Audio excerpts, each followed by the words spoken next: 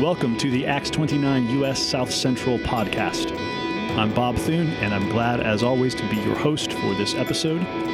Acts 29 is a global family of church-planting churches. The U.S. South Central network of Acts 29 focuses on church planting in the states of Nebraska, Kansas, Missouri, Oklahoma, and Texas. And on this podcast, we take the best content we have on church planting and church leadership, and we make it available to you to equip and encourage you in gospel ministry. On today's episode of the podcast, you'll hear from Brian Key. Brian is one of the pastors at Redeemer Fellowship in Kansas City, and he taught at our recent network gathering in Oklahoma City on the scriptural metaphor of the temple and how this helps us understand God's design for the church. So here now is Brian Key on the church as the temple.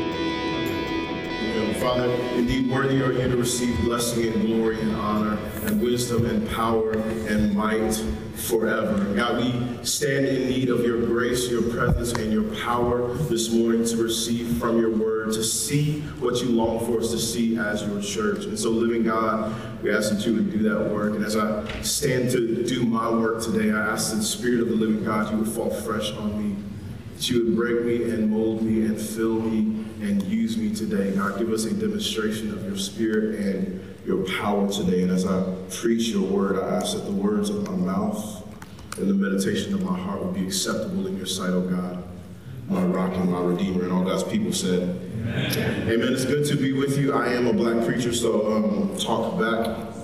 Amen. Hey, it's good to be here with you. For those I hadn't had the chance to meet, my name is Brian. I'm one of the pastors at Redeemer Fellowship.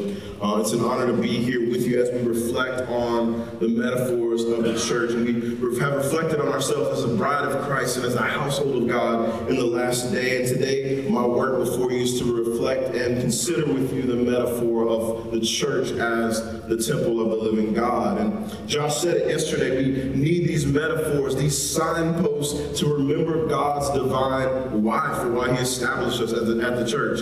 I'm reminded often of the scene in, I think, The Silver Chair, where Aslan appears to Jill Pole and says, hey, I'm sending you on a mission. Here's the signs of that mission. And he makes her recite the signs over and over and over again until she gets them right. And he leaves her with these critical words: remember, remember, remember the signs. When you get out there in the difficulty, if you don't remember the signs, you will lose your way.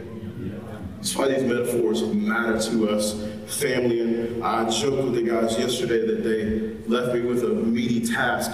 Greg Beale wrote a 400-page tome on the temple of God, and they gave me a few minutes. I feel slighted. But man, I want to do my work today just to give you a brief overview of the temple of God throughout the scriptures. I can't show it all to you and unpack all of it to you today, but I want to do that work to show us that, and then just talk at the end about three things, three implications, three things that it means for us to live as the temple of God. The Bible actually begins, by the way, with a garden temple, and it ends in a garden temple. It begins in a garden temple and it ends in a garden temple. It begins with the command to fill the earth with the glory of God, and it ends in the fulfillment of the work of God by God's power to actually fill all of creation with his glory.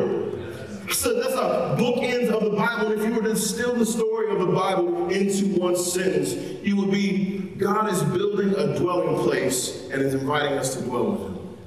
God's building a dwelling place, and he's inviting us to dwell with him. In the beginning, in the middle of the majesty of his created universe, God creates the Garden of Eden, sits down, man and woman, bearing his image to the world, and tells them to be fruitful and multiply and fill the earth and subdue it. Their work was to cultivate and to guard and to keep the garden of God, but not just to guard that one place, but to expand the boundaries of that garden temple into the rest of the world. Eden was a place of God's special revelatory presence in his creation.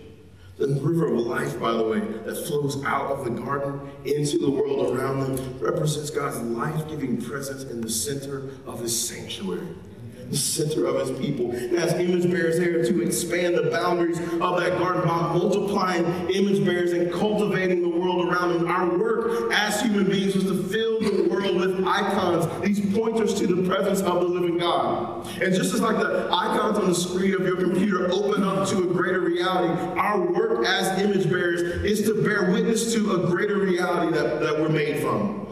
Point to this greater reality. We were made to represent God and his world and invite the world to know the greater reality that we exist for. But Adam and Eve decided that they didn't want to just represent God, they decided they wanted to be God. Instead of advancing the glory of God in the world, they decided to live for their own glory. And so God drives them east of Eden, and all human life since then has been lived east of Eden with a longing to return to the presence of God, family. And the question we're left with, as Dr. Beale puts it, is who will open the way back into the tabernacling presence of the living God? Later on in the Old Testament narrative, God gives his people the temple and the tabernacle, these local representations of the manifestation of the presence of God, but neither one of them could actually contain God. Neither one of them could contain God. It's God's intention from the beginning of creation that the earth would be filled with the knowledge of the glory of God like waters cover the sea. No edifice can hold his presence. That's why Solomon prays in 2 Chronicles chapter 6, verse 18. He says, "But will God dwell with man on earth? Behold, heaven, even the highest heaven can't contain you. How much less this house that we've built?" He knows the temple is an inadequate dwelling place for God, and the purpose of it is not just to be a place, but to welcome the nations. He says in verse 33 of that same chapter, "The work of the temples in order that all the peoples of the earth may know your name and fear you, as do your people Israel, that they may know this house that I've built is called by your name." We bear witness to the presence of God in the middle of the darkness of the world around us, but God's people got caught up in the proximate reality of the temple around us. You see that Jeremiah tells them in Jeremiah 7, hey, don't trust in the temple of the Lord, the temple of the Lord, the temple of the Lord. And the word to us today, brothers and sisters, is don't put your trust in the church of the Lord, the church of the Lord, the church of the Lord. It is merely a place where his presence dwells and a signpost to a greater glory. And if we get caught looking at the thing only, we miss the reality that the metaphor points to.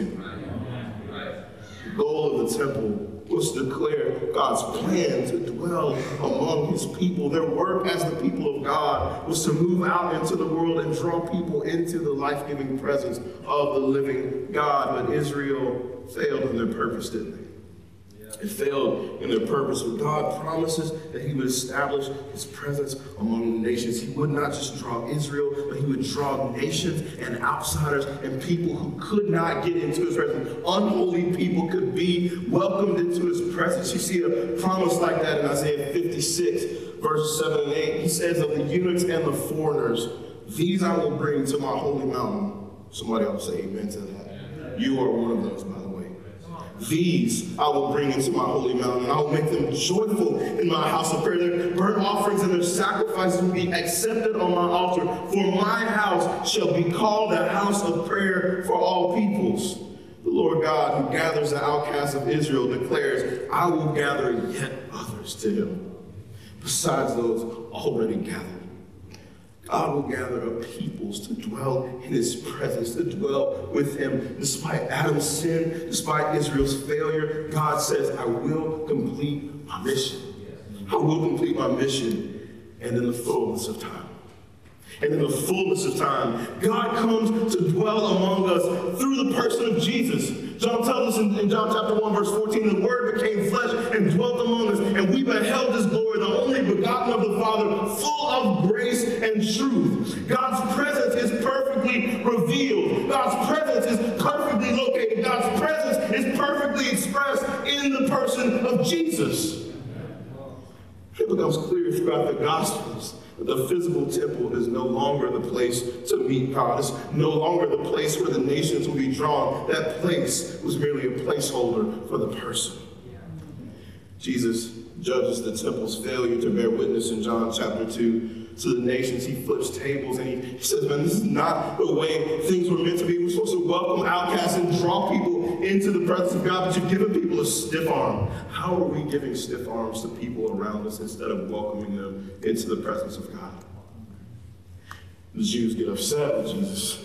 as he flips their tables and overturns their systems. And they say, hey, dude, who do you think you are? What signs, John chapter 2, verse 18, do you give us that to show why you're doing these things? And Jesus answers, hey, destroy this temple, and in 3 days I'll raise it up.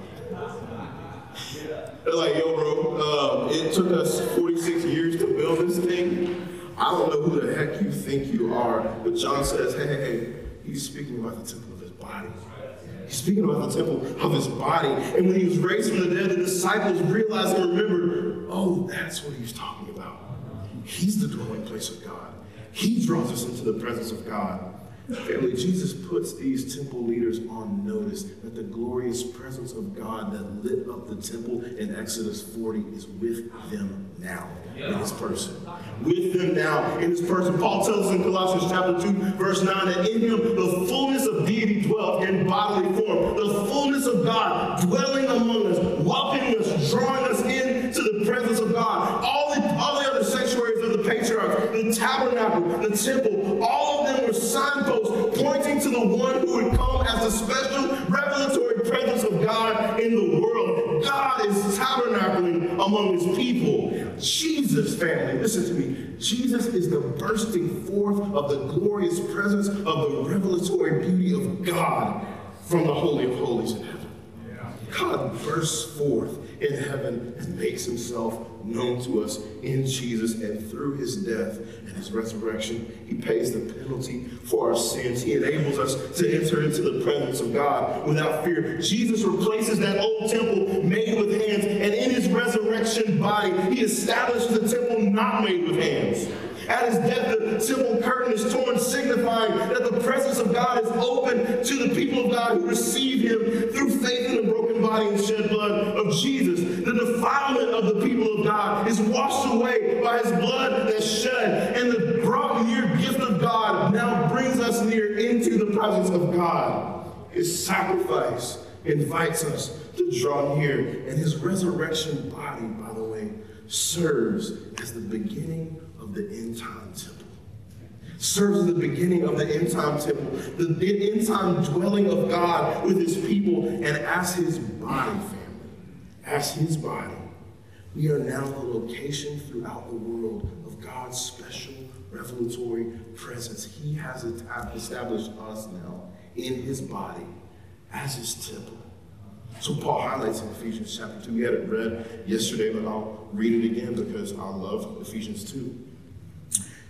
Paul tells us that through him we have access in one spirit to the Father, so that we're no longer strangers and aliens, but now fellow citizens with the saints and members of the household of God, built on the foundation of the apostles and prophets, Christ Jesus himself being the cornerstone, in whom the whole structure, being joined together, grows into a holy temple unto the Lord. He says, in him you also. In him, by your union with him, in your identification with him, in him also, you are being built together into a dwelling place for God by the Spirit. Then God has established his dwelling place among us. So what he planned to do from the beginning of creation is the work he's going to finish at the end of time. And as his temple, we represent his presence in the world. And our mission, just like Adam and Eve at the beginning, is to expand the temple by bearing witness to God and being light to the world. We are living stones built upon the foundation of the living stone. And we are growing and we are expanding and we are filling the earth with the manifold wisdom, with the beauty and glory of God who inhabits us as his dwelling place. Our status is that of temple. We are a bride, we are a household, we are a temple of the living God. And our status as a temple of God means three things for us today, and I will be out of your way. Three things for us. The first thing I think it means for us is it's a call to holiness.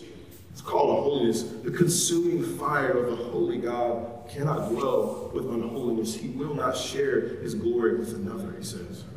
To whom will you compare me? I should be like him, he says. He will not share his glory with another. He will not share his people, his bride, his temple with another family. God is put us on display to bear witness to his presence in the middle of a hostile world. And in the hostility of the world around us, our temptation is to live as an unmarked building.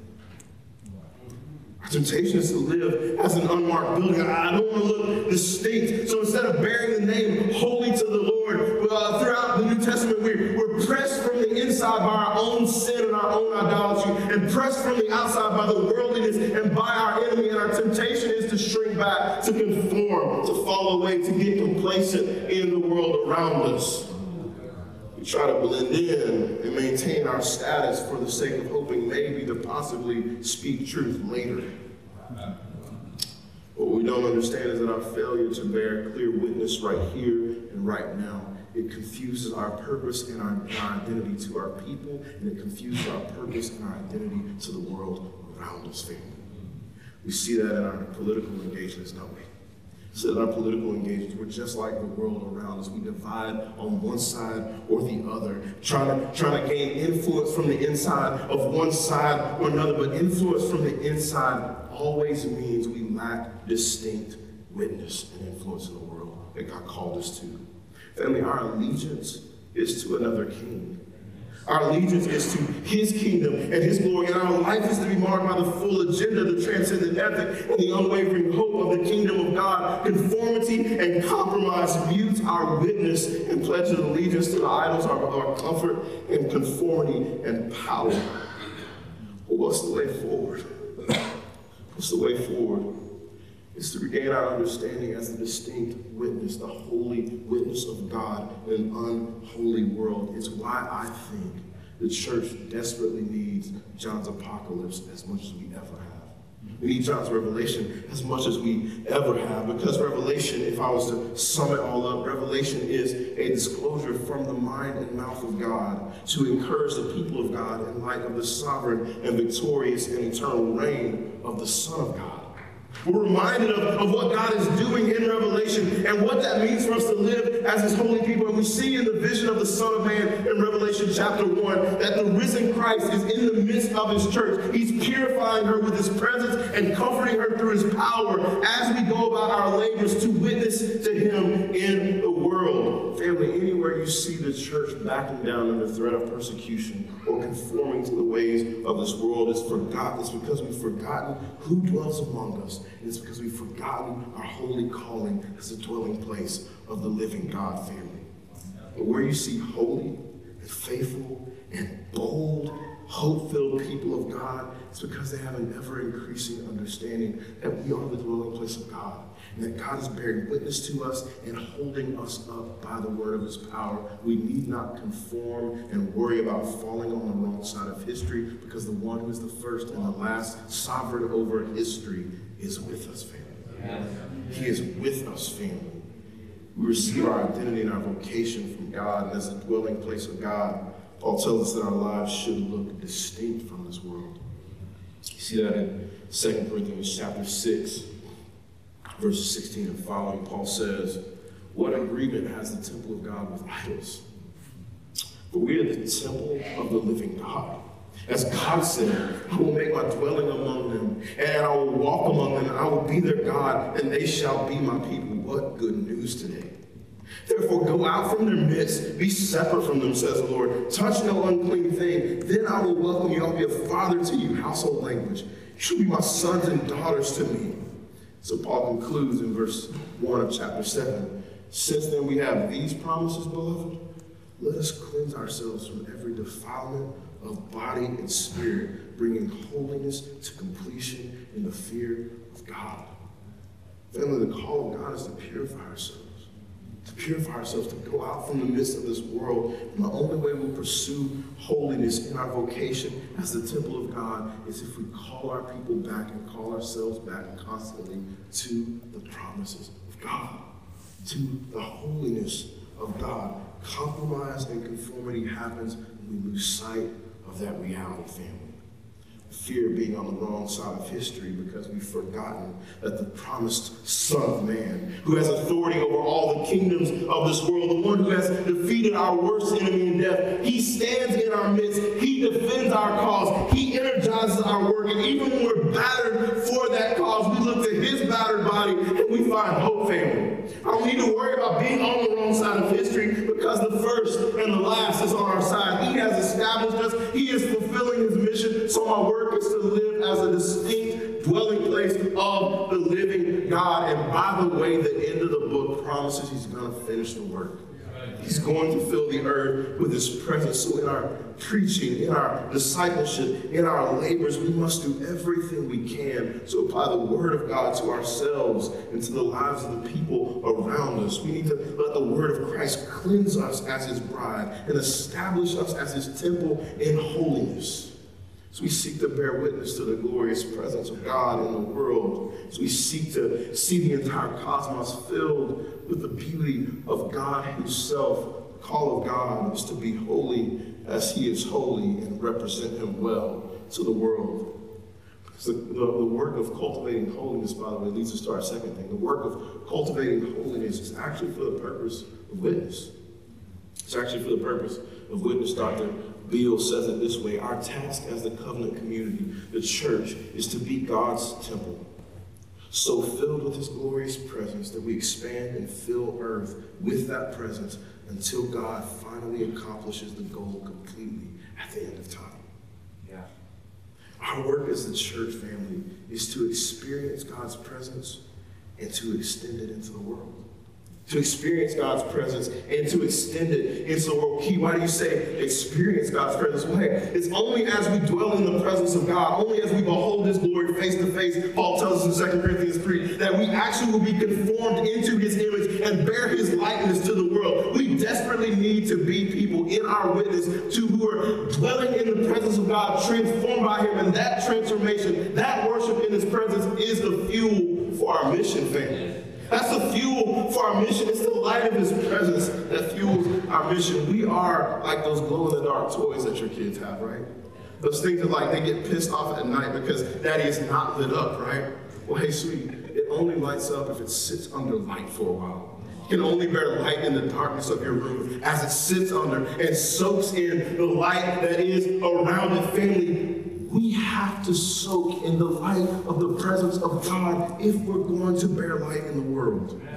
We have to soak in the presence of God to emanate that light. It's the presence of God that empowers our witness. We shine brightly as we soak in that, family, which is why, family, I think our gospel-centered preaching, by the way, falls short of what God has intended for it to sometimes.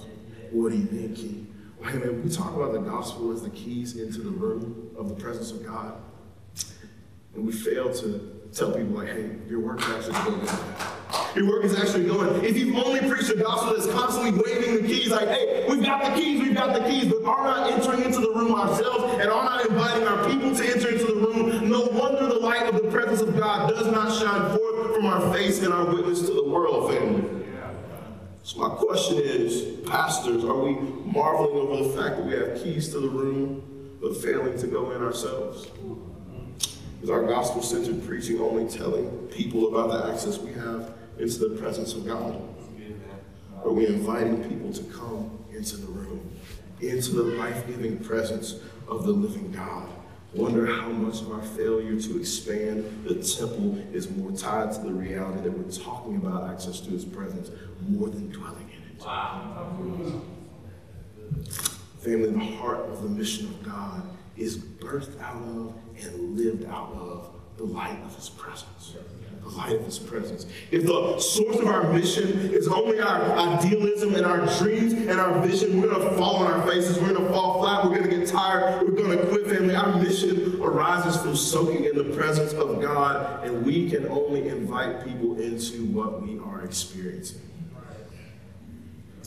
And as we experience God's presence, we're able to extend his presence through our mission. In the old temple system, people had to come from far off to get close and draw near to the presence of the Lord. But in Christ Jesus, family, God is extending his presence through his church into the world, through the temple that is his church. Peter tells us in 1 Peter chapter 2 that not only are we the temple of the Lord, we have priestly work to do in the temple of God. And what is our spiritual sacrifice, Peter?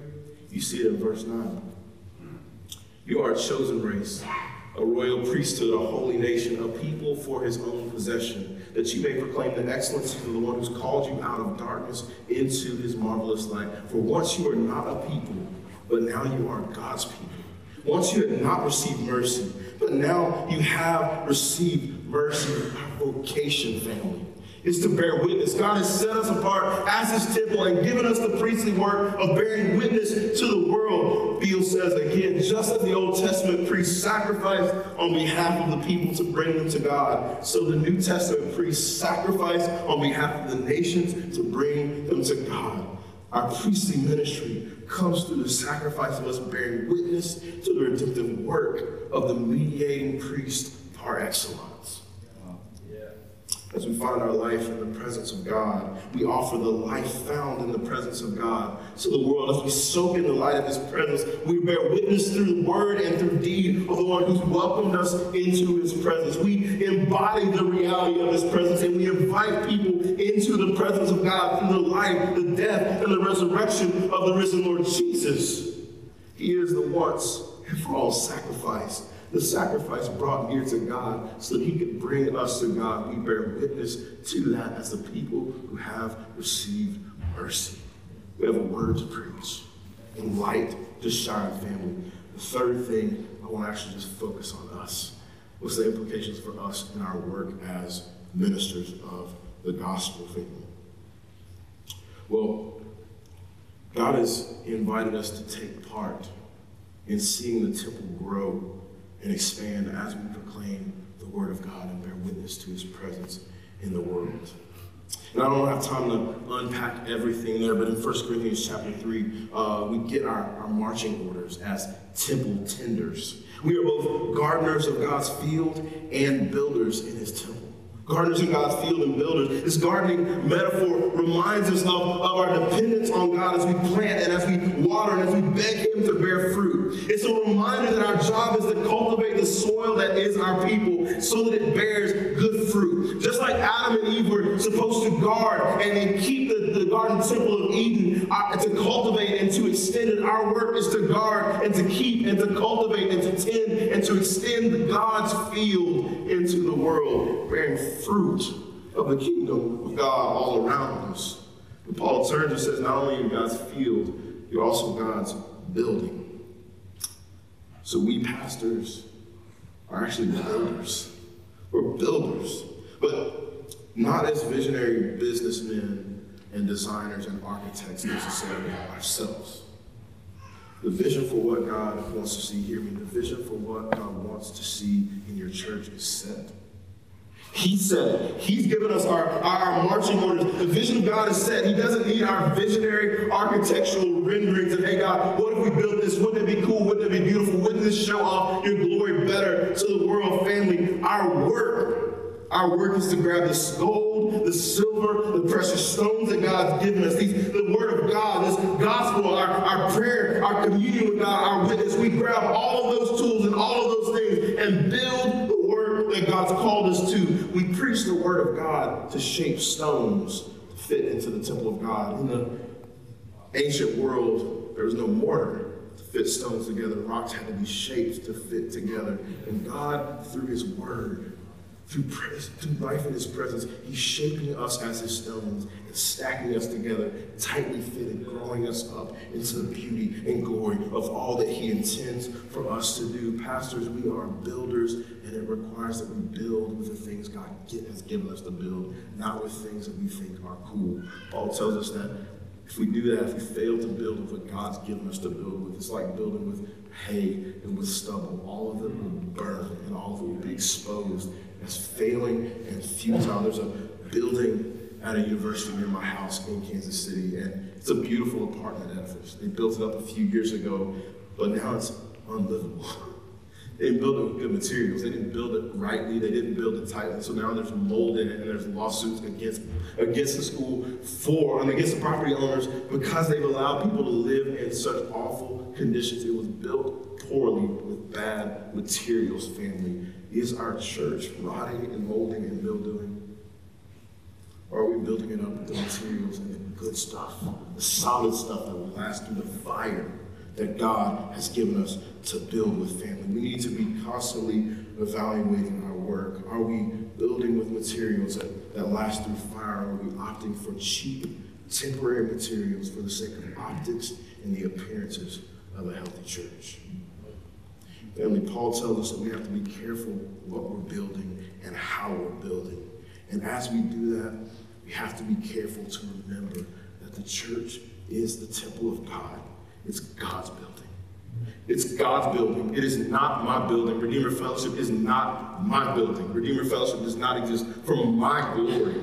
Your church does not exist for your glory. It is not your building. It is God's building, and it exists as the temple of the God to bear witness to his presence in the cities that he's called us to live in. We bear witness in our church families, in our bodies, of the holy presence of the living God, and invite the nations to find their life in his life, find their light in his light, family. I'll leave you with this prepare to take my seat. The story of the scriptures, family, is the relentless pursuit of you to extend his eternal welcome. His ruthless pursuit of you is stop at nothing to bring you to himself. That's why these metaphors matter. It's the reminder of God's work among us and toward us to bring us to himself. Let me see if I can tie all these things together for us as I prepare to close. You see, God would not stop. He would not stop until he won you as his bride.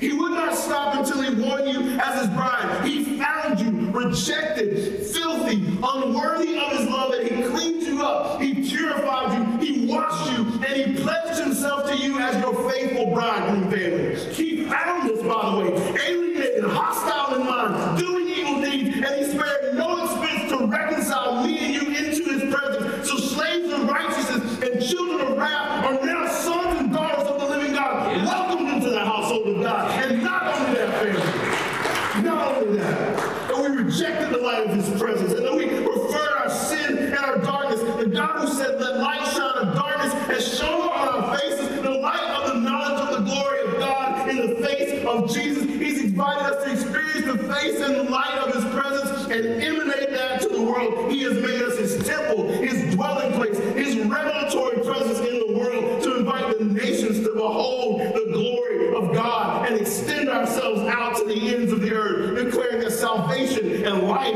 can only be found in him, family. Yeah. We are the embodied representation of his presence in the world, family. And we are a signpost of the age to come. Signpost of the age to come. I love Revelation because it reminds us of the goal and the hope that we all have. It gets really hard to do our work, right? It's really hard. The labor is intense. The hours are long. The pay is short sometimes. And we have grief and pain and struggle all around us. It's difficult for us to keep our mindset on the work that God's drawn us into as his people, as his temple. And so the hope is something we constantly have to hold up and keep in view. And here's the hope. God reminds us that there's hope for his suffering and battered church and saints in the world, because he says in Revelation 21, behold, the dwelling place of God is with men, and he will dwell with them.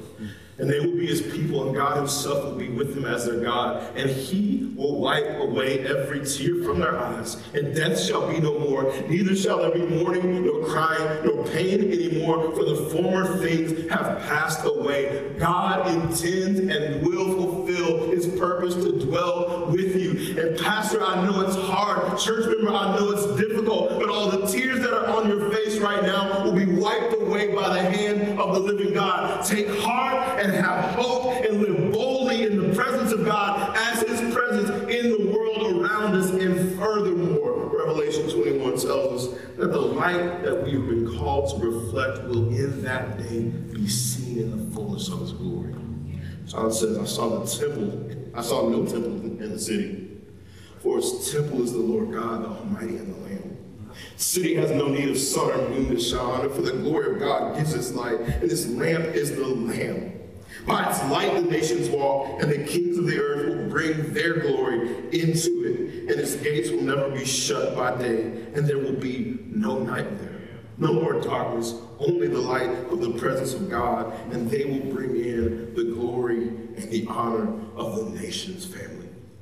That's our hope. That's the thing that we tie, that we cast an anchor to and let it pull us forward into the presence of God. And not only is it pulling us forward, the hope of God is that the end day, that day is actually rushing towards us from the end. So can we be the people of God who are declaring the day, who are proclaiming the day, who are hastening the day through our prayers and through our presence in the world, family. And until that day, we live as a visible representation of the presence of God, in the presence of God, and from the presence of God. And as we reflect the presence of God in the world, family, we will fulfill our mission to extend the boundaries of the temple of God by inviting people into the presence of the living God. Let's pray. Father, my prayer is out of Psalm 67. Would you be gracious to us and bless us? Would you make your face shine upon us, that your way may be known on earth, your saving power among all the nations? Would you let the peoples praise you? Let the peoples praise you, O God. Would you let the nations be glad as we bear witness to your presence in the world around us? Where we're tired, God, give us hope. Where we have longings that are unmet, would you meet us and satisfy us in your presence? Where we've avoided your presence, would you invite us close yet again and lift the light of your face on us, shine on us, and give us light to reflect your presence in the world? I ask in the mighty name of Jesus, and all God's people say, amen. Thanks, as always, for listening to the Acts 29 U.S. South Central podcast. For more information about Acts 29, you can go to acts29.com. And for information specific to our work in the South Central U.S., visit acts29ussouthcentral.org. And while you're there, you can sign up for our email newsletter, you can learn about our church planter assessment process, and you can find out about upcoming events. If you or someone you know and love is interested in church planting in Nebraska, Kansas, Missouri, Oklahoma, or Texas, we'd love to know you're out there, and we'd love to be able to resource you as you continue to process that calling. Again, that website is acts29ussouthcentral.org. Thanks for listening, and we'll see you again next time.